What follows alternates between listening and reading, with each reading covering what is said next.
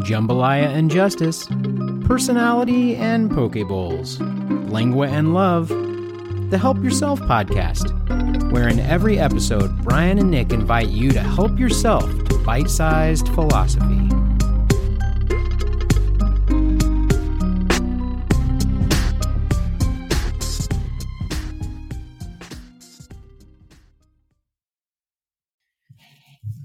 Welcome to Help Yourself, Food and Philosophy with Brian and Nick. I'm Nick. And I'm Brian. You know, with all of our food talk, I believe we put the dish in tradition. What you eating, Brian? That doesn't even...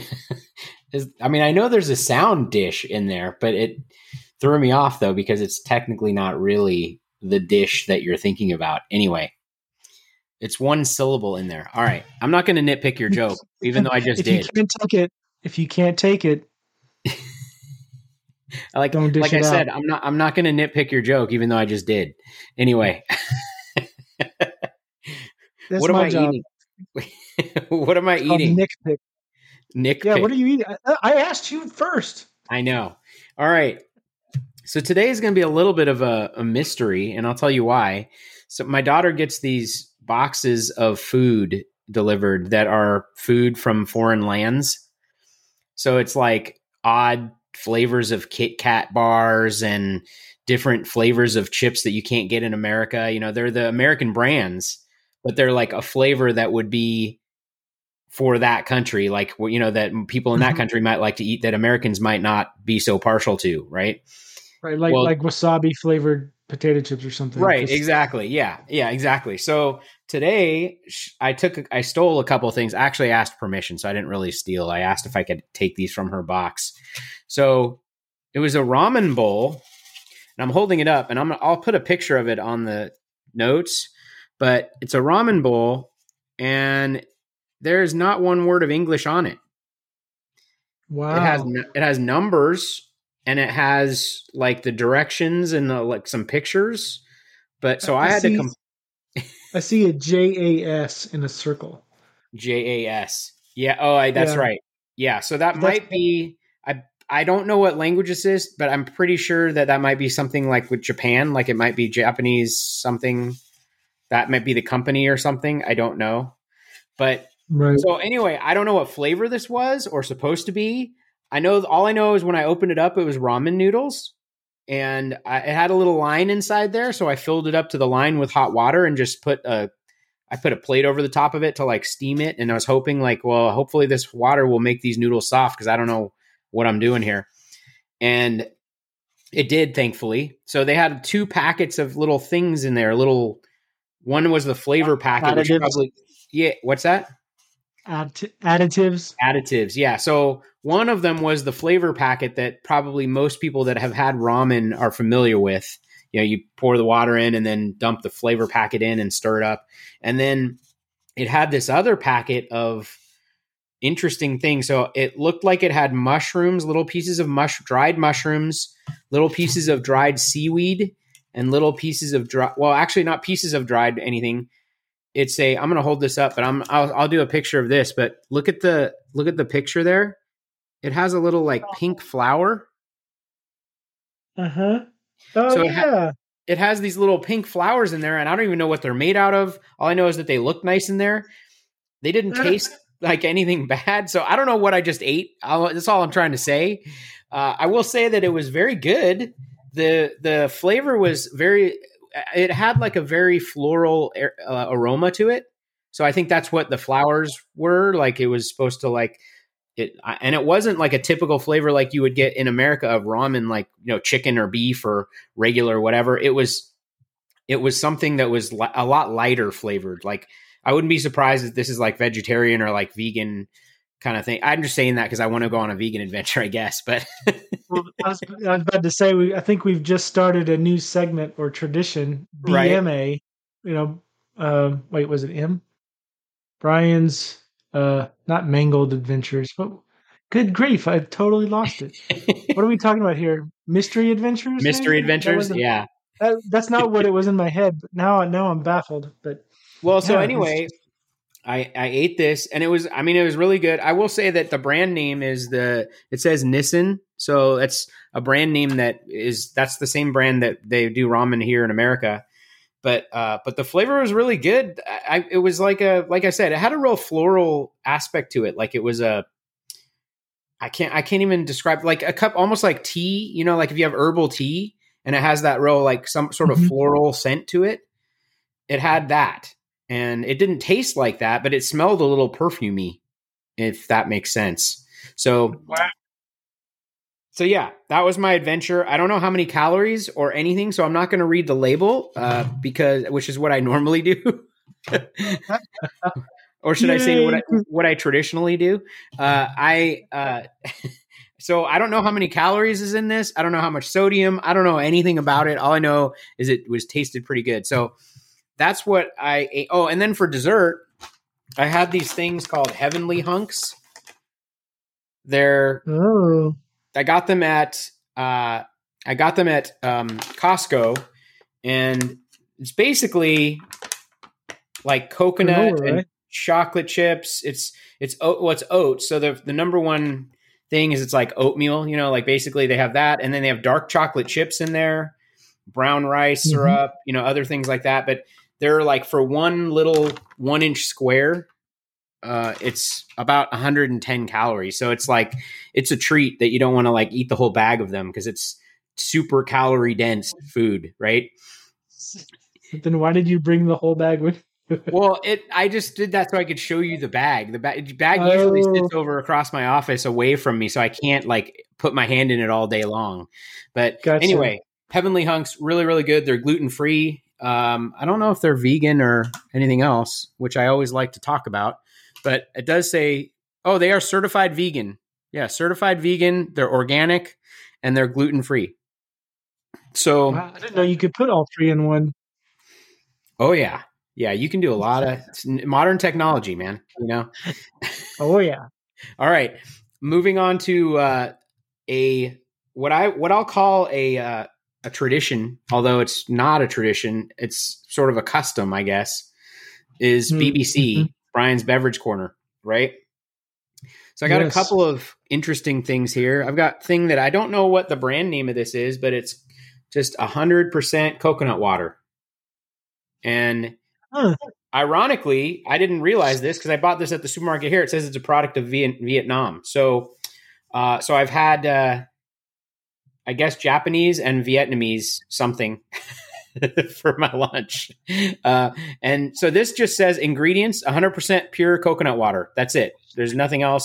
It's 70 calories for the can and low sodium, about 99 milligrams of sodium, but it does have some sugar in it because it's just like drinking a can of any other kind of juice from a fruit, right? Tastes really, really good, but I do not know what the brand name is this because literally on the can, it just says pure coconut water 100 and that's it. And it says never from concentrate. Maybe that's the name of the product is 100. Well, the back of it says produced for 100 Coconuts LLC. So maybe it's 100 coconuts, pure coconut water.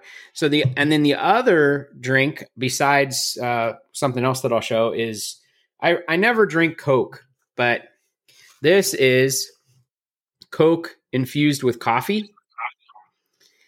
And cool. It's vanilla. It's a vanilla flavored and it's Coca-Cola with coffee. And for one can, it's 70 calories. So it's, it's like drinking a Coke basically, I would think. But actually, I think that's probably a little bit less because I think a whole 12-ounce can of Coke is like 130 or 140 calories. So it might be a little bit less since they sort of cut it with coffee, which doesn't have any calories in it, right? But I'll tell you this. So it tastes pretty good, but it tastes sort of like a vanilla Coke to me. It doesn't taste like – it tastes like it has a little bit of a coffee flavor to it, but I have to really – you have to really like sort of – close your eyes and think about it like, oh, this has coffee in it. And then you sort of get a slight aftertaste of coffee. So I guess that's probably what they wanted, but it's not super strong coffee flavor. So if you like Coke and you want to cut your calories a little bit, maybe, then maybe you switch to Coke with coffee in it. If you like Coke and you like coffee, I should say, maybe you switch to this because it at least cuts your calories in half for drinking the can. It still has sugar in it and everything else, just like Coke does. But if you're if you're trying to just look for something that's slightly better, I would think maybe this is slightly better than drinking a full-fledged Coke, right?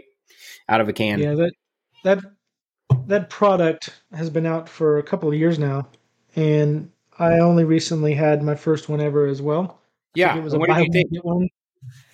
Yeah, it was a buy one get one at the local grocery store, Yeah. and like you, I thought it was pretty good. It was one. It was both. It was at once hard to put down and hard to appreciate. Yes. Like it wasn't phenomenal, but I could somehow sense that it was going to be habit forming. Like I made Yeah. a point to not get it anymore because it wasn't all that great, but I knew that if I got more, I would get more and more and more and more. Right? Yeah. Yeah. If that makes any sense. So it's addictive, but not awesome. Yeah. And I Yeah. guess I never thought there was a difference until I had coffee flavored vanilla Coke. Yeah.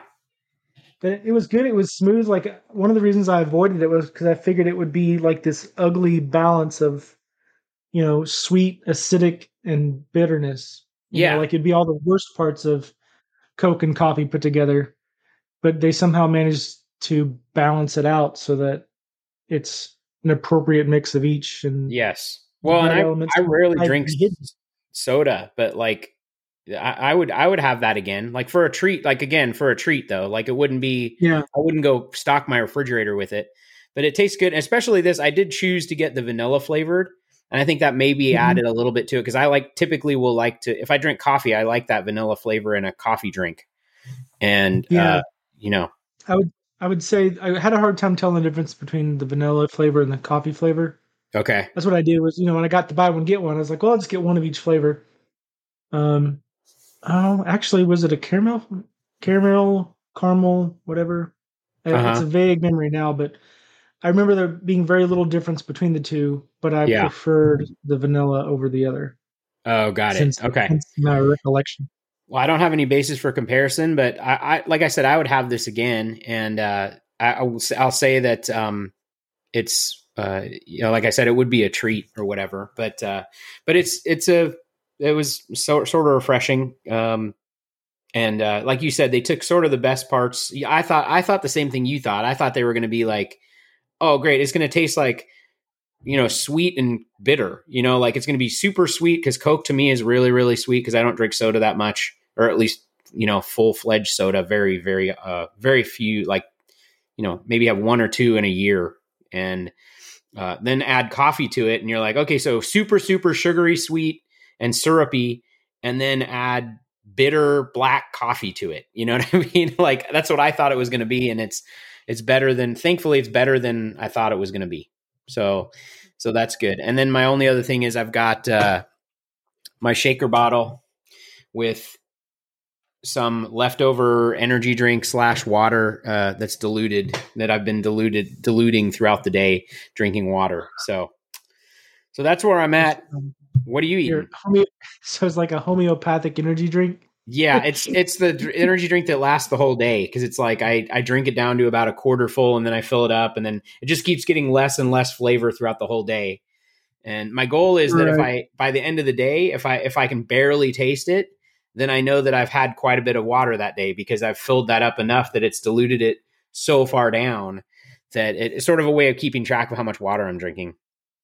Yeah, that's interesting. I think there's a sort of a side benefit there that you're reducing your caffeine intake as you get closer to the conclusion of the day, right? So you're not Right. like, you need a caffeine hit or you need an energy boost in the afternoon. Yeah. Well, you can still get that, but it's not so much that you're going to have trouble going to sleep.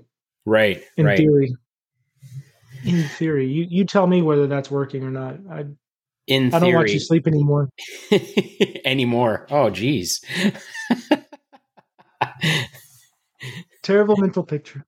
All right. So what are you eating? I've never watched you sleep. On to your lunch. I think Dory has this secret, I don't know, desire to see how much I can take when it comes to spicy food. That's funny. She gets a little diabolical it's like, man, I can't believe you could handle that much red pepper and cayenne. I'll just throw a little more in there next time. And Yeah. um, this time she prepared two. I'm not sure what the distinction was. I know she made chicken for me, and I think half of the set of chicken was baked, and half of the set of chicken was fried. Okay. It's a different take on another thing she did somewhat recently, where she took the whole thing of chicken, a whole amount of chicken, right, and like half baked it and then half fried it Okay. and served it that way. So it was fully cooked, but it was just really, really interesting. It was like juicy and crispy. Yeah. It was crazy. But this time there was that experiment, and I couldn't quite tell the difference. And for all I knew, maybe I just grabbed all baked or all fried. It Yeah. was really good though. There was red pepper flakes in there. There was not sure about cayenne. Definitely salt and pepper. It was really good. I ate it cold because I'm lazy, and it was still delicious. And she also steamed some vegetables for me in advance. So then by that time it was cold. By the time I was ready to eat, it was cold, and I ate it cold. But it was sliced carrots and peppers and onions and mushrooms. And it was definitely had like salt and pepper and other spices she added. That's awesome. Taste. It was really good. I'll probably get some seconds before we're done recording. We'll see. It's amazing. It's amazing just salt and pepper on veggies, like just cooked, the right way. It doesn't take much to, I know there are some people who don't like vegetables at all, but like just a little bit of that. And that half baking, half frying thing sounded interesting to me. Like, so she baked it till it was cooked. And then I would assume she like basically like did a real quick fry on it to give it a crispy, instead of it being like a baked chicken breast or something like that, did a quick fry to get it all crispy. So it's like fried, but it's not like sitting in the oil or, doing anything like that. So yeah, I think it might've been the other way just because the half, then the other half, it was this weird kind of sogginess that it makes me think that the frying was done first and then got it. it's Okay. sat in its oil and baked that way. So it was, well, and also you didn't heat it up. Fried. Yeah. No, yeah, I ate it heated, like fresh heated as well as leftovers, and it was both kind of a similar consistency. Yeah. Yeah. It was really good. And then are you drinking your normal drink? I have home brewed iced coffee. Nice. Somewhere I have some water that I'll need to fetch. Might be a pail. I'm not sure. So you've been doing the home ice brew, like home, whatever, iced cold brew coffee at home? Mm-hmm. Oh, nice. There's this device that it'll brew coffee in 3 minutes. It's one of those, I don't know, this is what, like probably a 24-ounce cup? Yeah, it's big. Yeah. But you fill that cup with ice. Yeah. To the line, and then you start the brewing process, and it brews and pours into that cup full of ice and melts it just enough so it's not too watered down but still cold. And it just takes 3 minutes. 5 if you count like the scooping and the collecting of water and the collecting of ice. Right. The actual brewing process. Yeah, the brewing process is only 3 minutes. Yeah. It's amazing. But that said, I will be receiving a nitro cold brew later today, as well as a cake pop from Starbucks. So it's only a small comfort as far as more coffee. More coffee. Yes. Can't you tell I'm so high energy? This is where it comes from. Yeah. Well, also you stay up till like 3 a.m. too, Well, the Wordle's not going to do itself. You're like 12:01 Wordle. It just reset. The server's just reset. We got to do Wordle. Yeah, I need to split test because I have the suspicion that I perform better though after I've slept. Oh, got it. Yeah, I seem to need 5 and 6 guesses more often if I try to play between midnight Yeah. and 3 a.m. than if I have gone to bed at a decent hour, woke up and Well, you done it don't either in the bring up morning don't or bring up later the in the sore day. subject of Wordle because I broke my streak like 3 days ago, and I'm still I really still really hurt respect about you. it. As, So terrible. as a wordsmith, I can't empathize very much because I've yet to break my streak. Yeah. Well, I got good. I mean, I broke the streak on the 60th puzzle. So I was pretty deep into it, Yeah. without breaking that streak. But now I have a 98% win streak. Or win rate. Yeah. Win rate. Yeah. And my streak is, well, I haven't done the one Wordle for today, but anyway, I'm sure I'll be fine. Well, speaking of running in the nude in public and streaking, like that, it kind of touches on our topic. Yeah. Kind of, Kind of. Sort doing of. things repeatedly over time, I Right. guess. As a streak, not as a don't break the streak, not as a streak, Right. as in running out naked in public. That Yeah. nobody should do that repeatedly over time. We're not encouraging you to go streaking. Yeah. But stick with your streak. Yeah. If you're trying to form a habit, just don't make a habit of streaking. Right. Man, it's so hard to talk about this. Why is it so hard? We shouldn't have the same word for two different things. These homonyms are killing me. It's Not very really, I love homonyms. well, and honestly, what we're going to be talking about. If you haven't already understood what we're going to be talking about, we're going to be talking about traditions today, and possibly why they're important or what they are, and all things having to do with that, And why they're stupid. And well, and that too, that's there could be. Well, like many things that are neither good nor evil, they can be used for good or evil, or they can be used for smart and stupid. And traditions, there's no connotation to a tradition. There's no negative or positive connotation. It's just something. Maybe that's how we get into the definition here, because like what we found out is that a tradition is something that is obviously done repetitively, but from Nick's somewhat mini research, he found out that it only becomes a tradition. Like I was about to say, it only becomes a tradition in the traditional sense. Traditionally speaking, traditions only become a tradition in the traditional sense when when it goes on to the next generation. So, as an example, maybe you did something growing up with your family, and then you have a family and you decide to do that same thing at that same time or do whatever that is, then it becomes a tradition. But until then, it's just a thing that you're doing, right? Right. Or that's the traditional done. definition of tradition. Yes. Well, I think it's important, though. The reason why I think it's important is because it does make a distinction between a habit. Like a habit, technically, you could say like, well, I've been doing this habit for the last 20 years. Okay, is that a tradition? Well, no, we're making a distinction between a habit or something that you're doing or something that even that you are doing with other people involved. But when does that become something more than just a habit? Right. It becomes a tradition when it's intergenerational. So it's like, I've heard a lot of, the father figures in a family unit talk about starting a new tradition.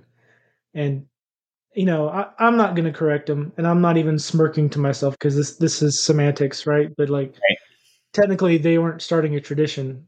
It's not a tradition until their son decides to instill it in their own kids that it becomes a quote tradition. Now there are other definitions of tradition that I think apply.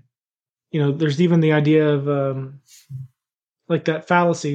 I'm kind of a student of fallacies, just because I'm so good at doing them myself. But one of those is called appeal to tradition, and that's the term that describes someone making the argument from, well, we've always done it that way. Yeah. Right. And that could be, well, we've always done it that way for the past 7 days straight, or we've always done it that way since I became a member of this organization, so we're Yeah. going to keep doing it that way. Well, and that's what it's But funny when you said that, because yeah. that was one of the first things I thought of. Is the most times that I've heard people say we've always done it that way is when I've been working for some organization, a company or a firm or something else. So I hear people, say, you ask that, well, why are we doing it that way? Well, I don't know. It's just, we always have done that way. We just have been doing it that way forever. So we just kept doing it that way. Yeah. And the reason it's a fallacy is because what's worked before isn't necessarily what works now. Right. Right. Like it's not a guarantee. It's not using logic. It's using a shortcut of thinking that says, well, if it's worked before, it probably works now. So let's Yeah. stick with what works.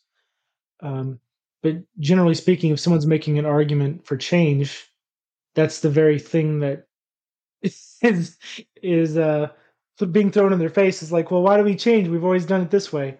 Yeah. It's like, well, here I've just told you why we should change. These are the reasons to change. This is the reason this idea is good. Yeah, but we've always done it this way. I know that.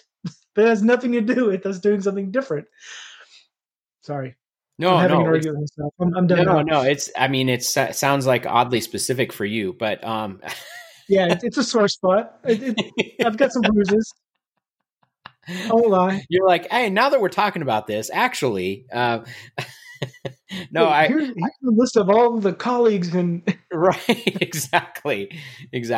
But it can be, in that sense, it can be frustrating because, this is one of the things that actually we wanted to talk about with regard to traditions is, one of the reasons that we keep doing things over and over, even throughout the years and throughout generations, is just because there's this underlying, like, a little bit of a fear of change that's built into humans, where it's like, oh, well, we're doing it that way. Like, no, just I always say, I don't want to say that, I don't want to take credit for this because I've never read a quote about it, but what I always think about it like is that we as humans would rather take something that's terrible, but it's known, like we've been doing it that way, but we sort of know it's terrible, but at least we know about it, than to change and to go into something that's unknown, even though that unknown could be way better than what we currently have or currently are doing in whatever way, whatever metric you're using. But we as humans, we're almost like hardwired to stay with the, it's fine. It's fine. This is fine. We don't need to change anything. I think the cliche you're looking for is that the devil is better than the devil you don't know. Right. Yeah. Right. Yeah. And you see it with abusive relationships, right? Yes. Even ones who leave, get uncomfortable with all the independence, right? The unknowns. They knew how to navigate that abusive environment, at least somewhat, so that it was familiar.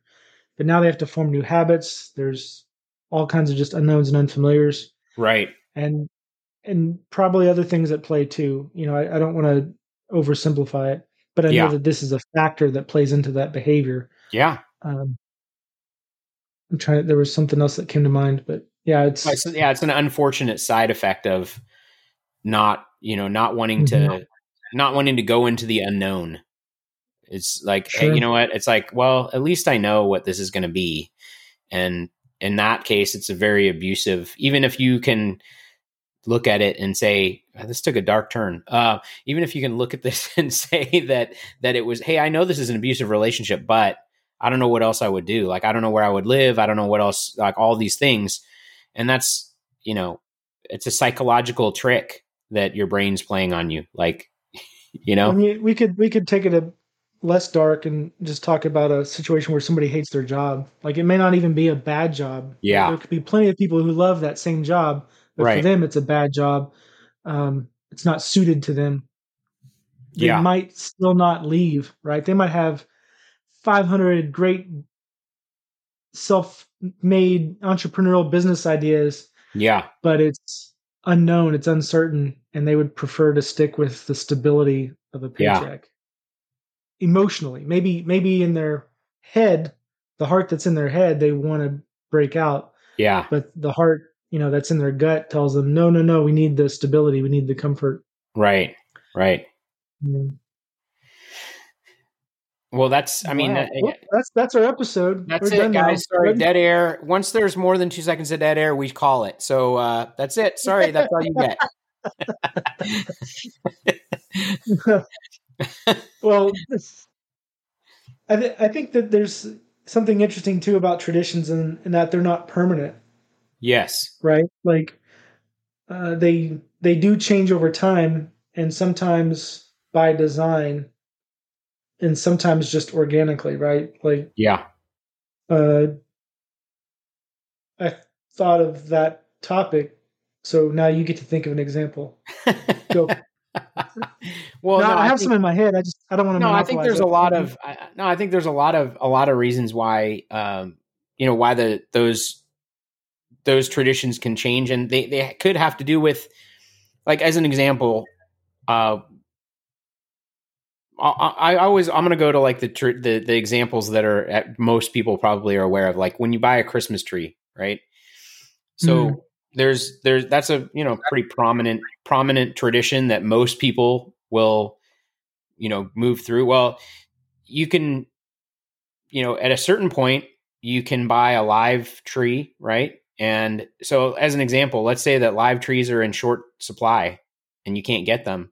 So then people will move towards, the tradition was, hey, we have a live tree inside our house and all this other stuff. You're still going to have a Christmas tree, but maybe it's going to be slightly different. So it doesn't necessarily might be change. shorter. Well, it might be artificial. It might be all kinds of, things like that. So I guess my point is that, that's how things evolve, though, is, it could be the world changes around the tradition, and then it becomes more difficult to, I don't want to say comply with that tradition, but to carry that tradition on. It wasn't that one of the vignettes in Christmas Vacation, that movie with Chevy Chase? Yes. Where, he grew up with his father going out to cut his own tree in the woods or the wild. Yes. But then he butchers it almost literally, like, right. Like everything goes wrong. And I think there's even been episode. Was it that '70s show had a little thing where they went to go cut their own tree? I might be conflating things. Some work of fiction that's been modernized, where like they got in trouble because they were trying to cut a tree on federal property, like off the side of the interstate, right? Something like that. But that's something where it has to change, right? Way back in the day, people probably cut their own out in the woods and nobody cared. There wasn't any monitoring or enforcement, maybe not even any laws. Yeah. But then laws change, technology changes, and traditions change with it. Well, and that sort of brings up sort of, I guess, another like facet to this, which is that the traditions sort of contribute to a sense of comfort, and belonging. Like you're doing something that everybody else is doing. Like you're part of society. You're part of a group of some kind, whether that's the group is humanity or whether that the group is fellow Christians or whether that group is whatever that group might be.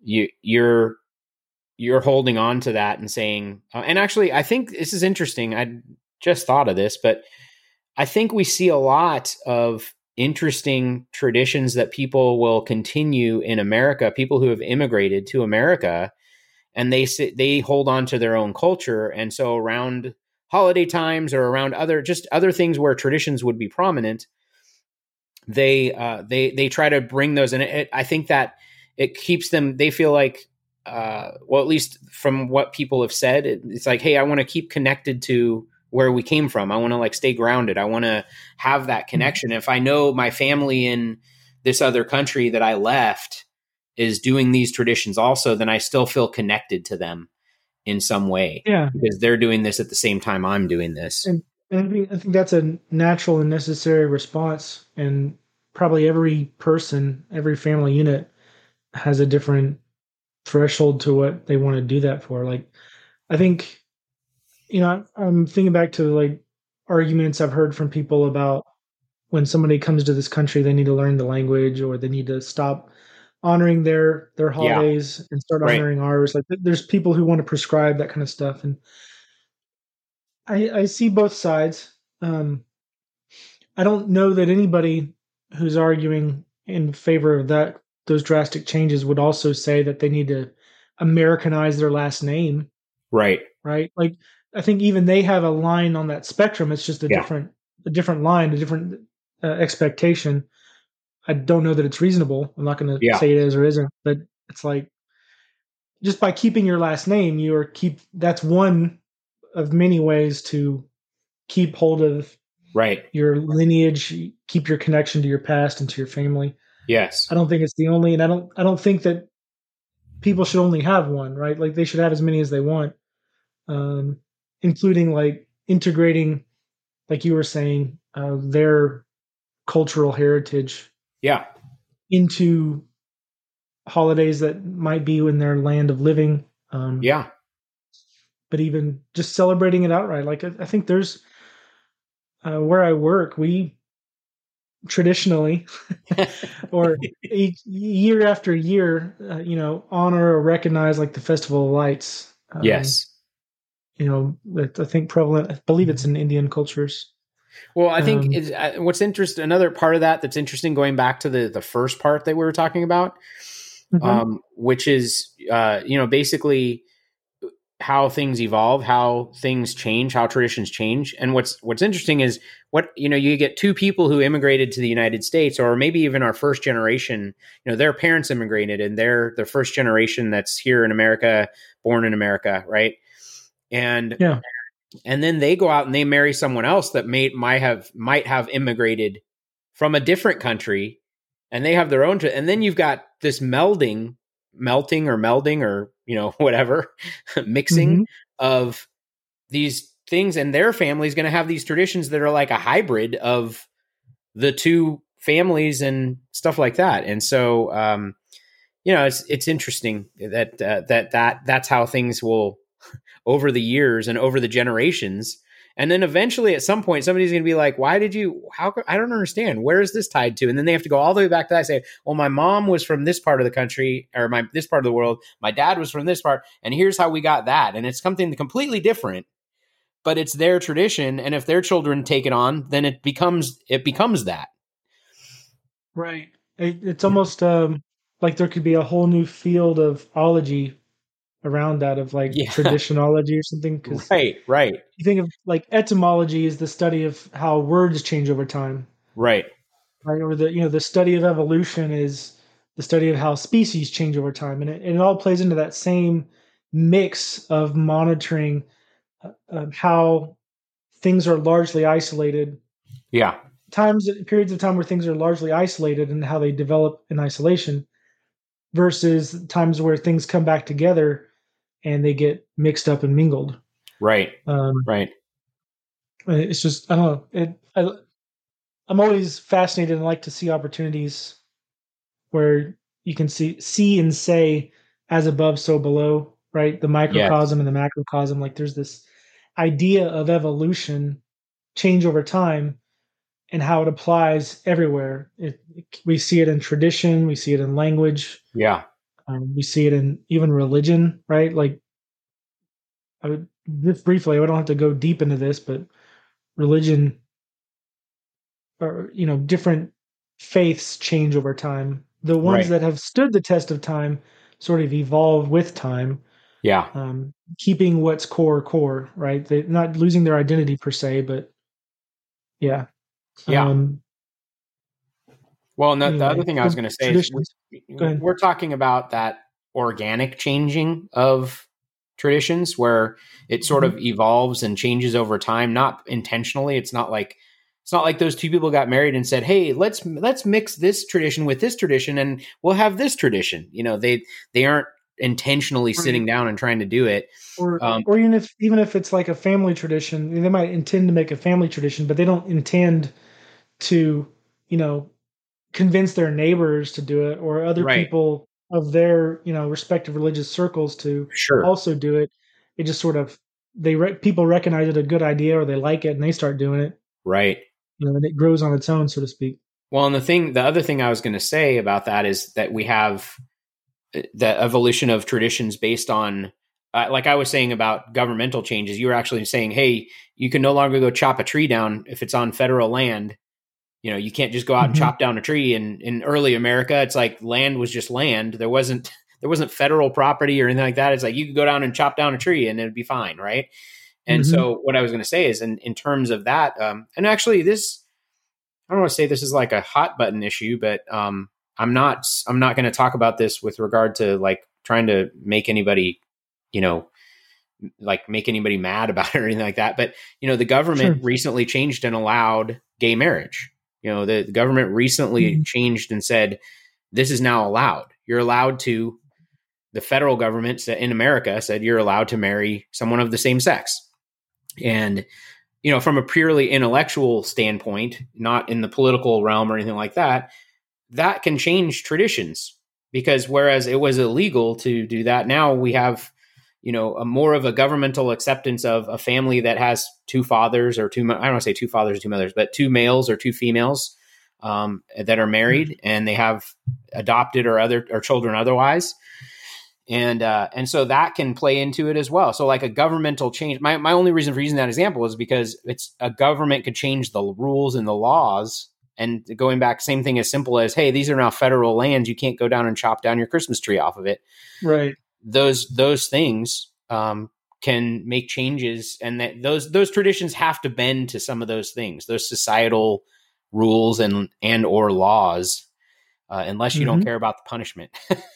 And there's even a direct way, that seems like some indirect methods that governments can change traditions. But there's even direct ways, right? Where there's been plenty of times where presidents have declared certain days national holidays. Yeah. Right. And all it takes for it to be even a traditional tradition is for that executive order or whatever it was to last across to the next generation. And now it is a tradition. So like celebrating Martin Luther King Jr. Day is a tradition established by the government.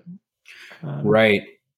Yeah. And it just is. Like, I'm not trying to say it's a good thing or bad thing. It just, yeah, we're exploring what traditions are and how they work. And that seems to be one of the things is governments can not only change, but they can also establish traditions.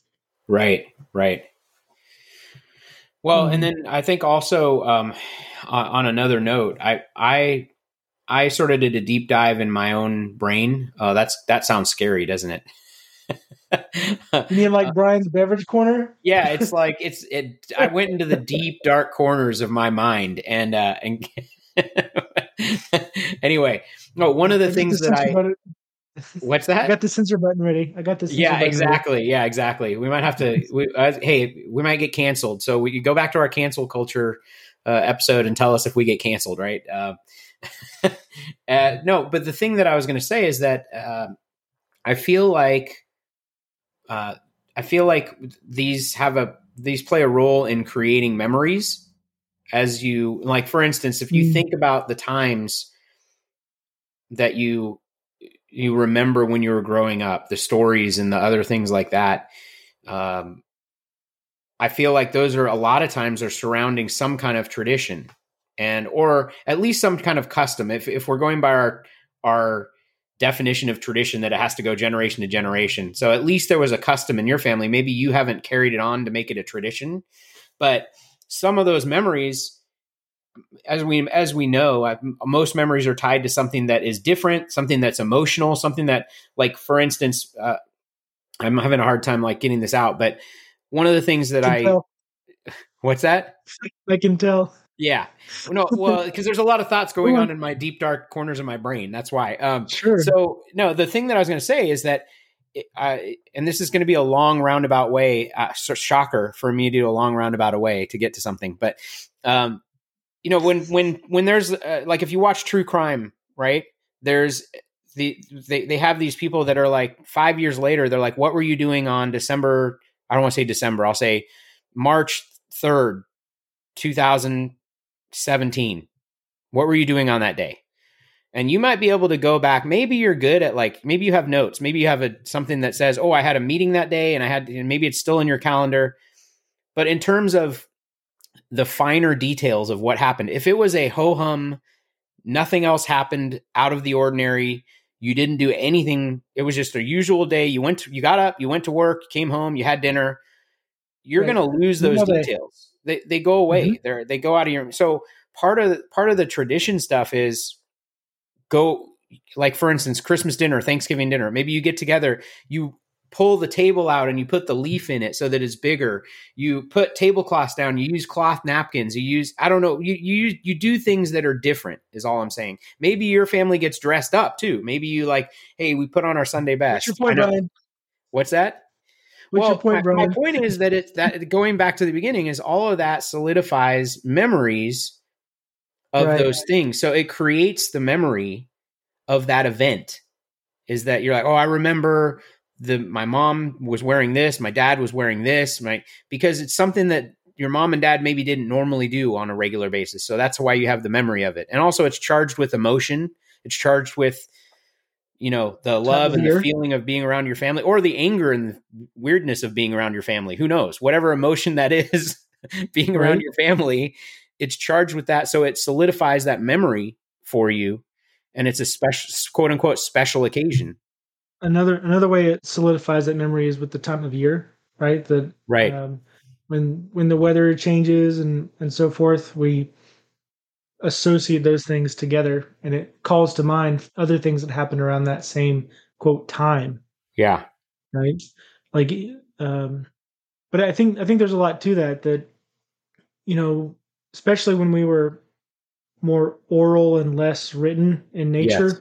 Yeah. Tradition is another form of intergenerational memory, right? Like here's how we do things as a family. We wash our hands before our meal. It's our tradition. And it can be a lot easier to say this is the way we do things and be consistent. They don't have to know, it doesn't matter if they know why they wash their hands. It matters that they wash their hands.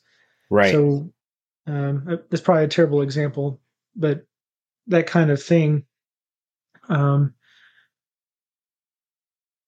they even talk about things being in the terms of oral tradition, right? And there being like things that are said, especially religious traditions. It's done in such a way so that the story can be remembered year after year, that the rules and the practices aren't forgotten year after year, because they're instilled, right? Through repetition, through consistency. Well, and that goes back to what you were saying a minute ago about, for instance, Martin Luther King Jr. holiday and or President's Day, because presidents we've consolidated some of the presidents into one day where we celebrate some birthdays. But it also like, for instance, not even those things, but like 4th of July, it's something that we as Americans will celebrate because it was a monumental point in our history. It was something that was the beginning of creating what we know now as America, as the United States. And it was vital. The Declaration of Independence was our first thing back to England saying, we no longer want to be a part of you guys. And we're willing to fight and die for that. And there's plenty of other countries who have a similar Independence Day, just on a different day. But of course, the point's still being made. That you're still making your point. I just want to remind our audience that we know that we're not the only. We don't claim. We don't claim exclusivity on Independence Day. Yeah, there's. There are lots and lots of. Actually, ironically speaking, there are a lot of other countries who declared independence and had to get away from England. Because the British Empire was very, very large at one point, right? And some of those countries still actually have ties back to, the British Empire, if you will. I wonder how many people groups, or whatever the right term is, celebrate their independence from us. Like from our government that's, lasted generations. Right. I mean, that's an interesting, we'd have to have a historian on for that. Right? It's not a country, but Juneteenth. Oh, yeah. The emancipation, like, oh, wow. again, I'm looking for patterns of history, right? Like, Right. so that That's a we all become independent, like as above, so below. That I would imagine many of us can still remember. We might not officially celebrate, but we can probably still remember when we moved out from our parents, right? Like that Independence Day, right. or we at least celebrate. I think the thing baked into our culture today, still today, though it's much looser today, would be weddings. Like it was only a handful of generations ago where that was their Independence Day when they moved Yes. out from mom and dad, at least one of the genders, if not both. Yes. When they got paired with a partner and were independent or much more independent Yeah. from their parents. Well, that's interesting that you say got paired with, because the tradition of being married, or the tradition of marriage, has changed in that way in the last 150 years. Is that the dowry, and that you would be you're giving your daughter away to another man. I mean, and I'm not saying this to be patriarchal. I'm just saying this historically speaking, that the daughter was given away to the man, and he was basically gonna take over care of this woman, so that the family is, I correct me if I'm wrong, anybody out there, is that the man would trade for that. So he'd say, hey, I'm going to give you like here's some livestock. Yeah. You give me your daughter, and we make a trade, and I'll take over the care of your daughter, and you guys get this livestock. So there's this livelihood thing that you guys have. And then I get to, theoretically, I get to procreate, right? So I get to actually create. That's what they called it. This is a G-rated podcast. I can't go any further than that. But all I'm saying is that was the whole point is, hey, I need to expand. I need to build my own family and my own, then that's how it goes through. Well, now obviously that's not, in some cultures there still is that arranged marriage. They still comply with, or they still follow that tradition of arranged marriage. It's just in America, we've gotten away from that. I would think for the most part. I'm pretty sure there's probably still people in America who do that, but for the most part, it's not something that's built in as much as it was even 150 or 200 years ago. Yeah, there are many modern dramas that are all about, the parents not approving of the offspring's choice. Right. Yes. But yeah, let's see. Well, and so the other thing I'll say is, like, because we've got a couple minutes left here, is one of the articles that and I'm going to post this article in the show notes, but one of the articles that we were sort of queuing off of a little bit was an article that was just entitled 7 Reasons Why Traditions Are So Important. And we've talked about most of them, like the 7 bullet points that this author has in here. Let's see, who is it? Mr. Sonnenberg, Frank Sonnenberg, wrote this article. Yeah. Sounds like an important name. Yeah, it does. But the one thing it says here that was interesting is one of them is tradition reinforces values such as freedom, faith, integrity, a good education, personal responsibility, a strong work ethic, and the value of being selfless. And I think that's interesting to me. The strong work ethic, I'm trying to really figure that one out. I guess it's just, hey, in our family, we work hard. Like we believe in, working, or in our group, we believe in doing that. So it's almost like pressure within a group to continue that work ethic. And but the value of being selfless was interesting to me, because since you're part of a larger group, because by its very nature, a tradition is not going to be just you by yourself. It's going to be some type of a larger group. There's going to be other people involved.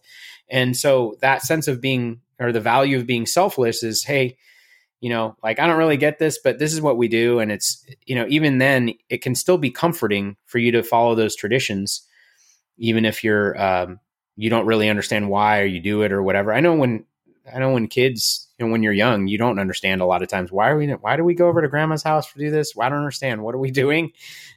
And then you just do it year after year and you're like, okay, well, that's just what we do. Okay. I get it. And then. Well, it's almost by virtue of being a routine, a habit that becomes comforting. It's the familiar, right? Right. By that time you've developed a relationship with your grandmother.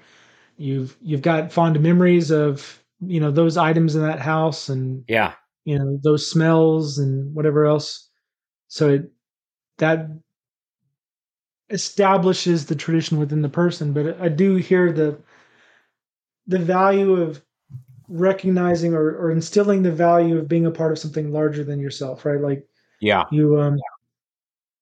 there's this necessary initial step of selflessness in adopting the tradition or in letting the tradition adopt you, or I don't know exactly what the phrasing is there, but where it becomes that habit or that routine for yourself, like you have to set yourself and your own interests and your own concerns aside when you don't understand why you're doing the thing or you don't feel like doing the thing.